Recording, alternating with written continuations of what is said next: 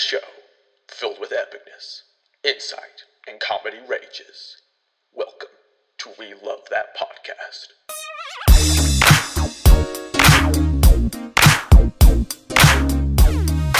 Hello, everybody, and welcome to a new episode of We Love That Podcast. My name is Paxton Pritchett, along with Parker Pritchett in the flesh, and Garrett Burke once again in the non-physical form. Garrett, how are you doing today? Well, I'm all right. It's been a couple tiring weeks for me. Just hard at work and getting things done, but enjoying the late springtime and Know it. looking forward to enjoying the rest of the summer. Yes, definitely. And if my voice for some reason sounds awful, I just want to tell y'all I have some bad allergy struggles going on right now. Both me and you, Garrett, were at weddings yesterday. They were different weddings. Indeed. For different friends. But the wedding I was at was all outdoors. Amazing wedding. But man, that next morning you feel awful. With all the allergies. It was so crazy. So just want to give that as a little bit of a disclosure. Parker, how are you doing today? I am doing fantastic. It's been good being back home for a little bit, and I'm looking forward to our discussion that we're going to have. Yes, it will be a good conversation. Parker, you will have to be honest in some moments, though. And we will have to be honest about you. Hold me to it. We will hold you to it. I have a mental wager going on in my mind about Parker. We'll get to that in a minute. A mental wager. We got three things to talk about today. The first one is really one of the biggest losses I've ever seen for a company.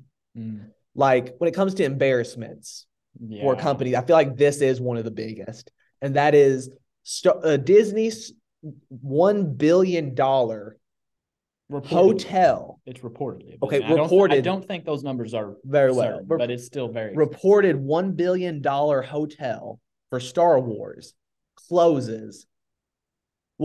announces closing about a year after it came out. They opened it, I believe, March 2022. It is May 2023, and they're announcing it's closing this September. That is in Disney World in Florida. It was more than just a regular hotel. It was actually a hotel where you had to role play. You went there. There's no windows at all. It looks like you're in an actual space shuttle, In Star Wars, all the people who work there, the cast members are all dressed up. And you spend about 2 days there. You don't get to have a whole lot of time in the theme park. It's a lot reserved for stuff at the hotel. And it's like a 2-day ride. It's like a 2-day ride. That's a great way to word it, Parker. And really, that's all fine and dandy until you look at that price tag. It's like, I think $4,000 something per 2 people for 2 nights. Like, I grew up in a family of 5. That's like, there's no way that's more than our Disney World vacation trip. Yeah, for a week. For just 2 days at a hotel if we all went. So it closed. It's closing. And let's just be honest, that's kind of a strange move. Like, Disney Star Wars, Disney Lucasfilm has had a lot of crazy things happen to them. I feel like this is a big one. Garrett, what are your thoughts on that when you hear about it? Well, it doesn't really come as a huge surprise. I mean, we're all aware that Disney's been in some pretty tough financial struggles lately. A lot of their later projects they've made money. They just haven't made as much money as they were projected to. And so that's led to a huge drop in their stock price as of late. I think I was just looking at a graphic showing the 5-year stock price for the Walt Disney Company. And I mean, it reached a pretty good peak back in 2020, mid 2020. And man, now it has just fallen off the chart. I mean, it's the lowest it's been since before 2018. Dang. So that they've definitely been in some struggles lately. I mean, even with their CEO struggles and their projects not doing as well as they'd hoped, and they've had a lot of layoffs lately as well. So this doesn't really come as a surprise. It's sort of, to me, it seems sort of like an attempt to course correct and stop sinking money into something that's not going to be profitable for them. Yeah. They can spend their resources elsewhere. I'm assuming that's their mindset at this moment, is that they're going to use those resources elsewhere and try to ride this wave out and create more value for the shareholders. Honestly, one thing for me that really comes as a con for this is because it is, well, really, it is the price. I mean, for me, I do think it does overall not look bad. I mean, one thing fun about Disney World, I've been twice now, me and Parker have been twice, and it is fun, the immersion. The immersion at Disney World is amazing. And to have that with Star Wars sounds fun, but not for $4,000 for two people. Like, that's where it's like, that for me feels like it is a shot in the foot for it. Not to mention, it is sequel trilogy based, so you're not even getting to hang out with Darth Vader.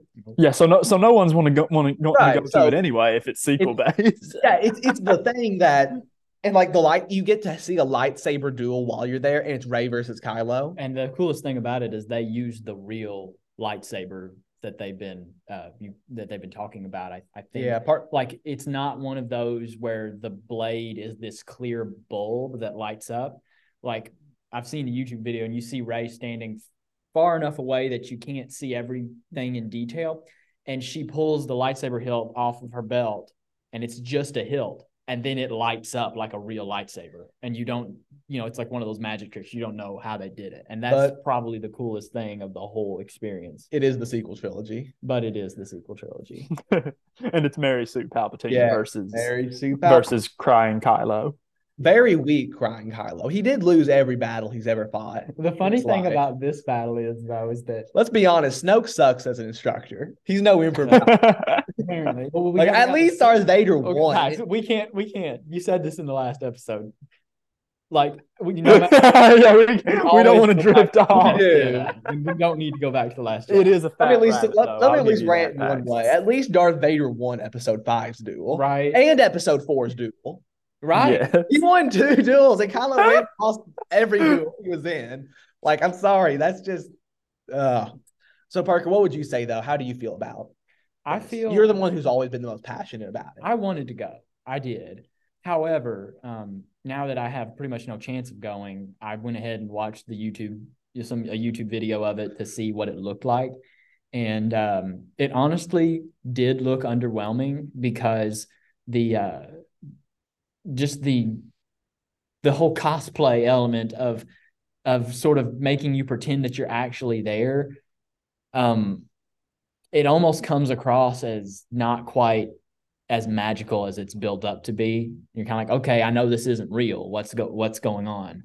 And then the facilities themselves weren't as big as they needed to be. That it basically feels like you're in a small ship. Whenever you see the pictures of the ship, though, it's a big ship, but all the facilities are small.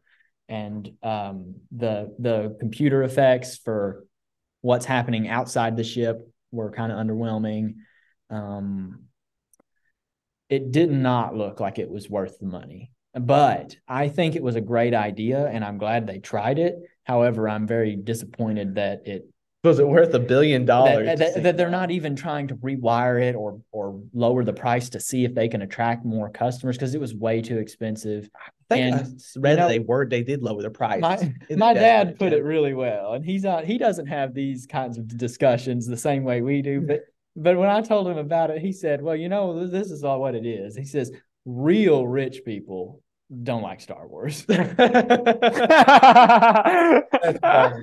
And I think there is some truth to that. It's just goofy enough that when you're looking for a big vacation, you're not going to go to a Star Wars costume party. Yeah, and not to mention, if you're going to spend that much on Disney World, you might as well stay at a lesser hotel and actually go to the theme park. Yeah. Ride Space Mountain, ride Everest. Star Wars themed hotel resort. Yeah. Would be great, with not trying to immerse you like that as much. Have a little immersion. But just, a Star Wars themed hotel that you stay at. Yeah. Would be cooler than that. It's Well, like it's as if Disney, like everything they're trying to touch with Star Wars just goes belly up. I've heard it's Like it's the actually. story of Star Wars' life under Disney. I It's just wish like, I. Yeah, Yeah. I've heard it. Someone on YouTube say it's kind of like the Midas touch, but the total opposite. Yeah. yeah, Whatever Lucasfilm touches turns to crap. And like the only reason Rogue One hasn't been ruined is because they never made a sequel. They caused themselves to never be able to make a sequel, I right? know, right? And the prequel yes. was this other best thing, like Andor and Rogue One are like the two How best do you take the things. least interesting character of any Star Wars movie and make the greatest TV show? I know it happens though. Like maybe it's because of the obscurity, the lack of Maybe no one has expectations. yeah, no one has expectations, and it's actually good. That's something that I think we forget is you can actually make stuff that's good. Mm-hmm. Like, It can be done. well, for time's sake, I believe we should move on to a perhaps more tragic thing or less tragic. We'll see. It's gonna hit. This thing hits closer to home, It really does. and that is Indiana Jones 5. Now, Parker, me and Garrett have talked about the latest trailer on You the have? podcast. We have. What was the summary of your thoughts? We didn't like it. What about it? I don't even like remember it. now. We just didn't like it. Because I'll admit the main trailer I didn't like as much when it came out, but over time it's grown on me. But yeah, if anyone like listening doesn't know, Disney's been making a Indiana Jones 5. Takes place in the 70s. No, 69. Is it 69? Yes, okay. is 69. Takes place in 1969, and it is about the Dial of Destiny. Apparently, it's going to have Indiana Jones going to find this Dial of Destiny, old Indiana Jones, and he's accompanied by Phoebe Waller-Bridge playing someone, his goddaughter, and the villains are like this Nazi cult, and Harrison Ford is 80 something. So honestly, I'll just go ahead and get mine over with. I think Parker will have the greatest defense. I have zero expectations. Like I really don't. And the best way to word it is you've been dating someone for years now, and every time it's always been a disappointment. Like, like when someone breaks your heart 10 times, do you really trust them on the 11th? No. And like that's what it's been with Star Wars, with Lucasfilm, I mean. Everything that Disney's Lucasfilm touches is heartbreaking. They make a sequel trilogy. It's heartbreaking. They make a solo spinoff. It's heartbreaking. That one was heartbreaking before it even came out. Mandalorian, they gave us hope that they broke our hearts. Book of Boba Fett broke our hearts. So really most of the stuff, Willow broke our hearts. So most of the stuff Disney's Lucasfilm has ever done, with like the exception of Andor, Rogue One, first 2 seasons of Mando, and like, there's some things, but overall, they've had a good track record of breaking my heart. So for me, I want Indiana Jones 5 to do good, but I doubt it. I'm not like Obi-Wan. I'm not cautiously optimistic. I'm optimistically scared, I guess. So, yeah. So that's kind of my in a nutshell. Garrett, what about you? What do you think Indiana Jones 5? I watched part of an interview that Harrison Ford and Phoebe Waller-Bridge did in preparation for the movie, and He's cutting out. This I'm not sure if this interview that Harrison Ford and Phoebe Waller-Bridge did together, I don't know if that was post the premiere or took place before the premiere. I'm not exactly sure on the timetable, but I did watch part of an interview that they had with this news anchor, and just talking about the gist of Jones 5 without giving any major spoilers away. And the entire time they were talking, Harrison Ford just seemed so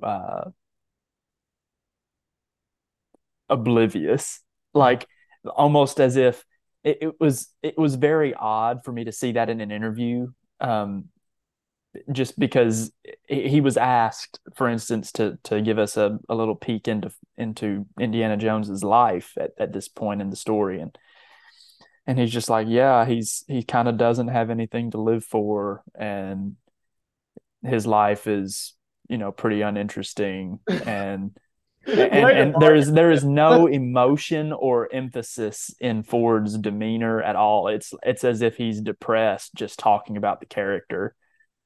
And the whole time Phoebe Waller-Bridge just has this really excited look on her face, and she's just, bubbling over with excitement. I mean, I really, really, really, unless they do it right, because you can do it right.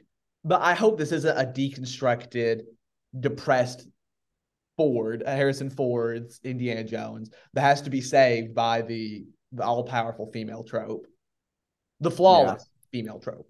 It's not that there's nothing wrong with a powerful woman, but it's when they're flawless, like Ray. It's like, there's nothing that really makes them, the human condition isn't really as present. Right. And also it's emasculating to a hero that's been in people's hearts for 40 years.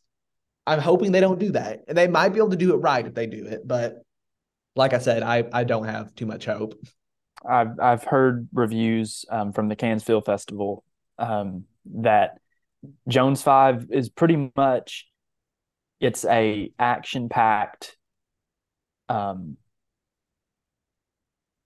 of shell of an Indiana Jones movie. Like it's got all of the sparkly action and the excitement that you would expect to see in a Jones film. It just feels hollow at its core, which I have to say is probably just because the franchise has been around so long and it's lost its flair. I mean, James Mangold is a very accomplished filmmaker. But I've heard reviews that say that it just completely lacks the Spielberg touch. And I could see that definitely coming through. It's just hard for me to imagine an Indiana Jones movie without Spielberg in it, even with a guy like Mangold who is very accomplished. So the fact that it's getting such very mixed reviews and a lot of people were pretty pessimistic about it going forward, at this point I really don't care how well it does at the box office. I mean, Disney needs it to do well, and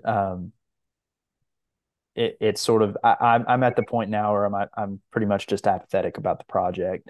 I'm going to go see it, and I would love for it to be great, but I also kind of felt like, for all of its flaws, Kingdom of the Crystal Skull ended the franchise where it needed to be. It was a really happy ending.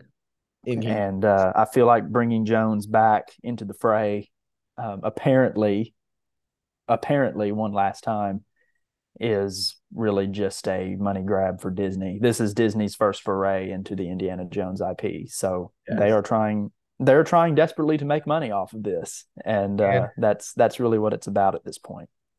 Yeah. Honestly, my dream come true would be the film is excellent and makes no money. Then they're forced never to make an Indiana Jones film again, but we get to die happy men knowing that there was a fifth good Indiana Jones film. Yes. That was even better than Kingdom of the Crystal Skull. Yes. Because let's admit, Crystal Skull was a hot mess. Honestly, me and Parker are going to watch this tonight. We're going to reprove it because we've been going through the films, and we're looking forward to maybe in the next episode we can give our little thought on it. But if I remember right, it does have some hot mess moments. Parker, tell us what you think of Indy 5. You put the most thought. I'm going to try to organize my thoughts, and this is some of this is sentiment from me and not a purely logical. Which is what you have to do when you watch episode 9. Which is what I do when I watch episode. No, 9. Anyone. You have to. You have to logic out the window for that, which is sad to enjoy it. Which is sad, but there are still merits to enjoying it, I think. Anyway, I remember watching Kingdom of the Crystal Skull when I was younger, and I loved it. It's probably still my favorite Indiana Jones. You heard me correctly. It is probably my favorite. Now, I'm going to figure that out for sure tonight when we watch it again. Parker. And if we watch it and we're like, this is junk, I'll Now, recant that in the next episode. The critical drinker and Nerdrotic would take you to a back alley and say, They would. They would. And I wouldn't blame where's them. the 80s nostalgia in saying the Kingdom of the Crystal Skull is your favorite? But it's true. And so whenever these reviews came out that were saying, you know what, this is slightly better than Kingdom of the Crystal Skull, I couldn't be happier. If this really is better than Kingdom of the Crystal Skull, I will be overjoyed. But I understand they meant that in a derogatory way. But I remember the ending of Kingdom of the Crystal Skull being a beautiful ending. You know, Indiana Jones gets married, settles down, and it's with Marion of all people, which makes us happy. But he grabs the hat out of Mutt's hands, and we're thankful because the last thing we wanted was a Shia LaBeouf spinoff. Now, no Phoebe Waller-Bridge might be worse. No, I don't think it would be worse. Oh, it would be worse. You're right. We're talking about child. No, it would be way worse. I think because whenever he did that, I just assumed that they were going to make another Indiana Jones film. They announced it before. Harrison Ford. They announced it. They announced talks of it before Disney bought it. But the thing that is happening now is that George Lucas is not under the story.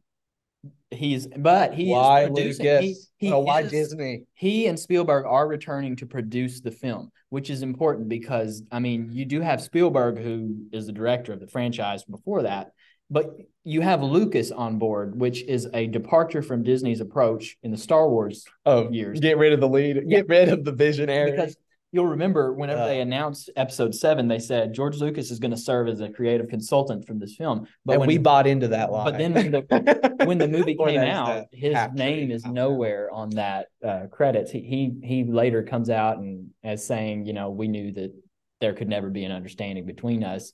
And Bob Iger talks about how Disney abandoned the story ideas that Lucas gave them. And so Lucas knew that he needed to leave. And so he did. In short, they screwed Lucas over. They did. It's a horrible shame. And then now they're paying for it. You know, they've got a fractured fan base that hates their movies in large part. And they definitely don't look like the good guys. But anyway, Indiana Jones 5 is different because George Lucas is actually serving as a producer for the film. And I remember Spielberg saying he would never make an Indiana Jones film without George Lucas. And that's probably why George Lucas is there. And so I'm really glad that both of those guys are on board. And John Williams is doing the score for perhaps the last time he'll ever score a film, is what he said. Who knows if that's true or not, but he has said at one point this will be the last time. So I think that's one reason to really anticipate the film. He will be probably the best part of it. James Mangold has directed a character-driven finale before to great acclaim. That was Logan. And so, you know, this is not his first rodeo with this kind of movie either.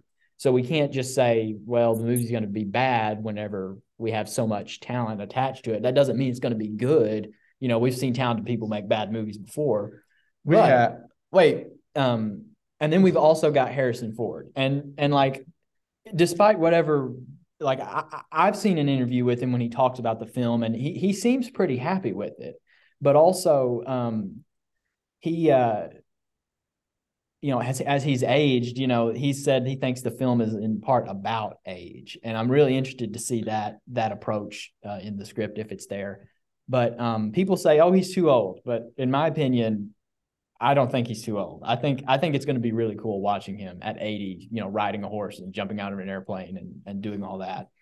Whether it's realistic or not, I am looking forward to it. Imagine if they made a Mission Impossible with Tom Cruise at 80. But yeah, imagine that. It's also going to be the longest Indiana Jones film by far. All the other ones are around 2 hours. This one's going to be 2.5 hours. And that extra half hour is going to be a sequence at the beginning of a de-aged Harrison Ford in an old-fashioned World War II era Indiana Jones adventure, which I'm really looking forward to. They're finally getting de-aging right. And like, he looks amazing in the trailers. It's 80-year-old Harrison Ford playing 35-year-old Harrison Ford.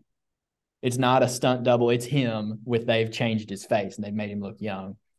And I recognize that Lucasfilm has a bad track record, and I understand that this film has a very, very high chance of being a disappointment.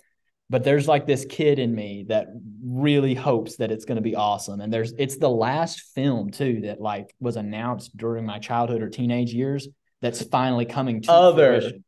Other than National Treasure 3. Yeah. National Treasure 3. Where is it, Nick Cage? Where is it? At this point, though, that's going to pretty much be a reboot more than a sequel, probably. But Yeah. I would get excited for that.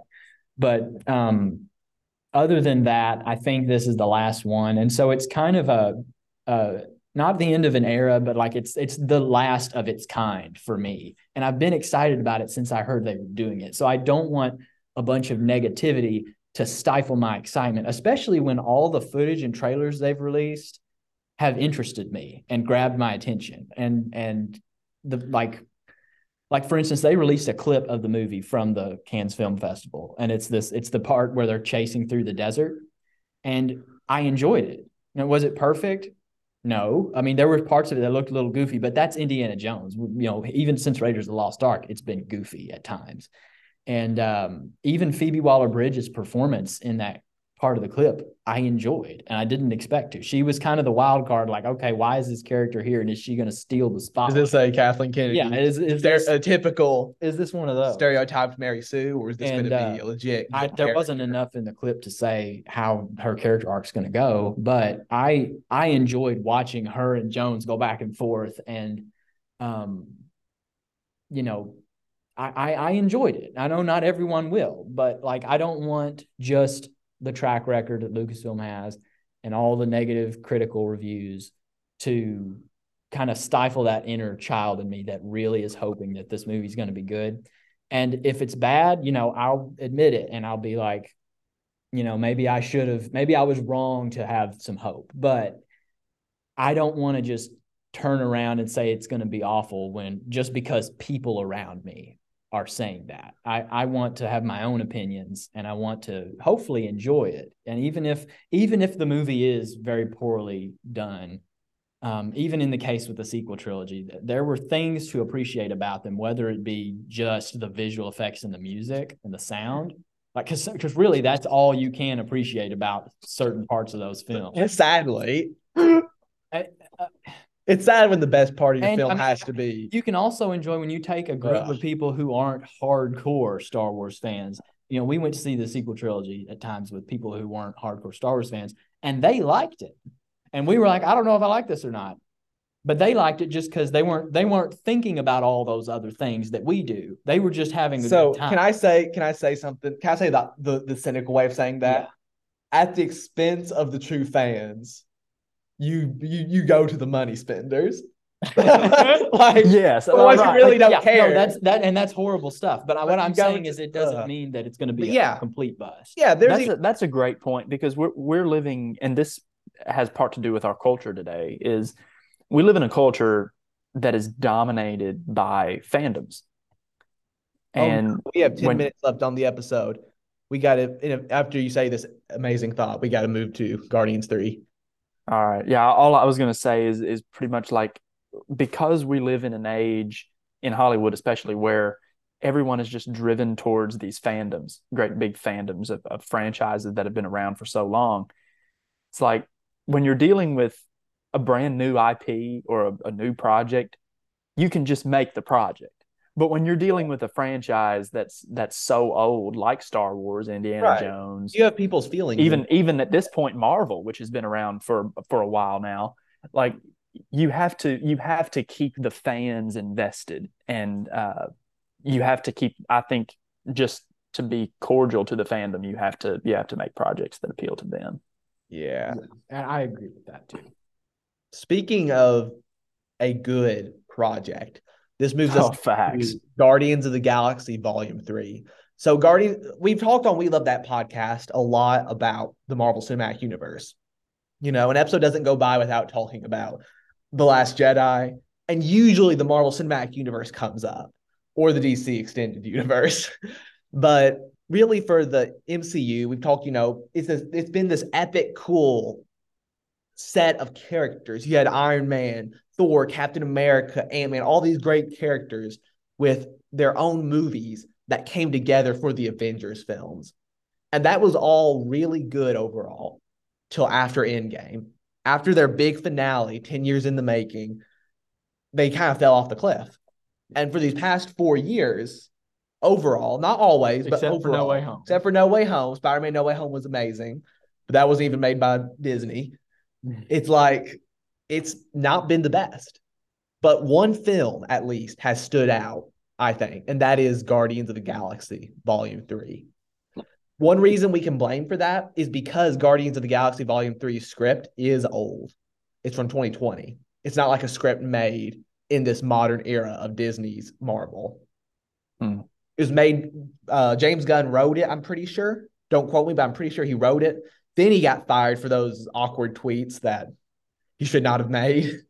Then when he's back, he's using that same script. Honestly, I thought it was a great film. It wasn't perfect. I can see how someone could say it's the worst of the three Guardians of the Galaxies, but I loved how it was a finale, and I felt like it was a great, respectful send-off to each of these characters of the Guardians of the Galaxy. I felt like because James Gunn actually cares about his characters, it seems, you can really tell that he was trying to pour in some love to these characters. And it was a good finale. I mean, I feel like I would be happy if they never make another Guardians of the Galaxy production again, or even if these characters never returned in anything. This was a happy finale for them. That's kind of how I would word my thoughts on it in a nutshell, with a great villain. I thought the villain was really well done. What about you? What did you think of the villain? I really respected it, and I did. I mean, it wasn't perfect, and I had certain issues with it. I didn't feel like it was funny enough for a Guardians of the Galaxy film, and I also, there were times when they would take something too far, like some of the violence or the sort of the motive behind some of the characters. I didn't appreciate the F word being added into a Marvel film. I thought First ever time. I thought that was an awful choice. These films are movies that kids want to see too, and Marvel should be responsible enough to monitor what's going to be in the film. It doesn't have to be a kids movie or anything. It shouldn't be, but they need to be careful. And but on the bright side, I think James Gunn did a fantastic job writing the film with the storyline. It was very philosophical of a movie. It explores nihilism and the idea of life without God, and how it results in a society that is trying to perfect itself, but is only getting worse and worse. When you have no hope like that. And then Rocket's backstory with the white with bunny, his friends, the bunny. That made me sad. Bunnies are my weakness. Yes, and so see a bunny die on screen. That is a brutal thing. But like seeing Rocket's backstory and the all of that, just the trauma of it, and the light that was found in their friendship, and then how it was destroyed by a monster who was already torturing them and lying to them as it was. It almost made it. There were several times I almost cried. I almost broke down crying. I didn't quite, but like I got emotional and almost teared up several times. And it's the only Marvel movie that's ever done that, and possibly the only superhero movie that's ever done that. Wow. For me.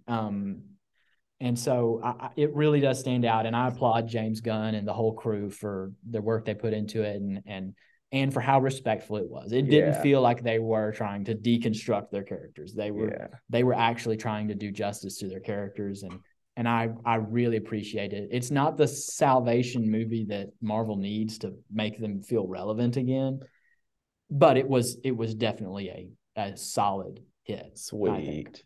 All right, Garrett, I apologize about this. We got 4 minutes left. I want you to take up these 4 minutes. Tell us what you think, man. Oh, it's a great film. From the very opening scene, I think that Guardians 3's opening scene is one of my very favorite opening scenes in all of Marvel. It shows you where every character is. It shows you almost what the movie's going to be about, and just sets the table so well for what is an emotional roller coaster of a film. James Gunn was very clear about this, that he made this movie for the fans of those who were fans of the very first Guardians movie, a film for the MCU in 2014 that came out of nowhere, and was a massive success. A wonderful cast, I will say this, a near perfect cast, and is proof that you can make a great superhero film based off of obscure characters, and if you cast it right and if you have the right story, you can create something that isn't just, especially in today's era, it's not just another superhero movie. There are great things to be found in I would say all three of the Guardians of the Galaxy movies, and this one in particular. I too found myself brought to tears a couple of times in this movie.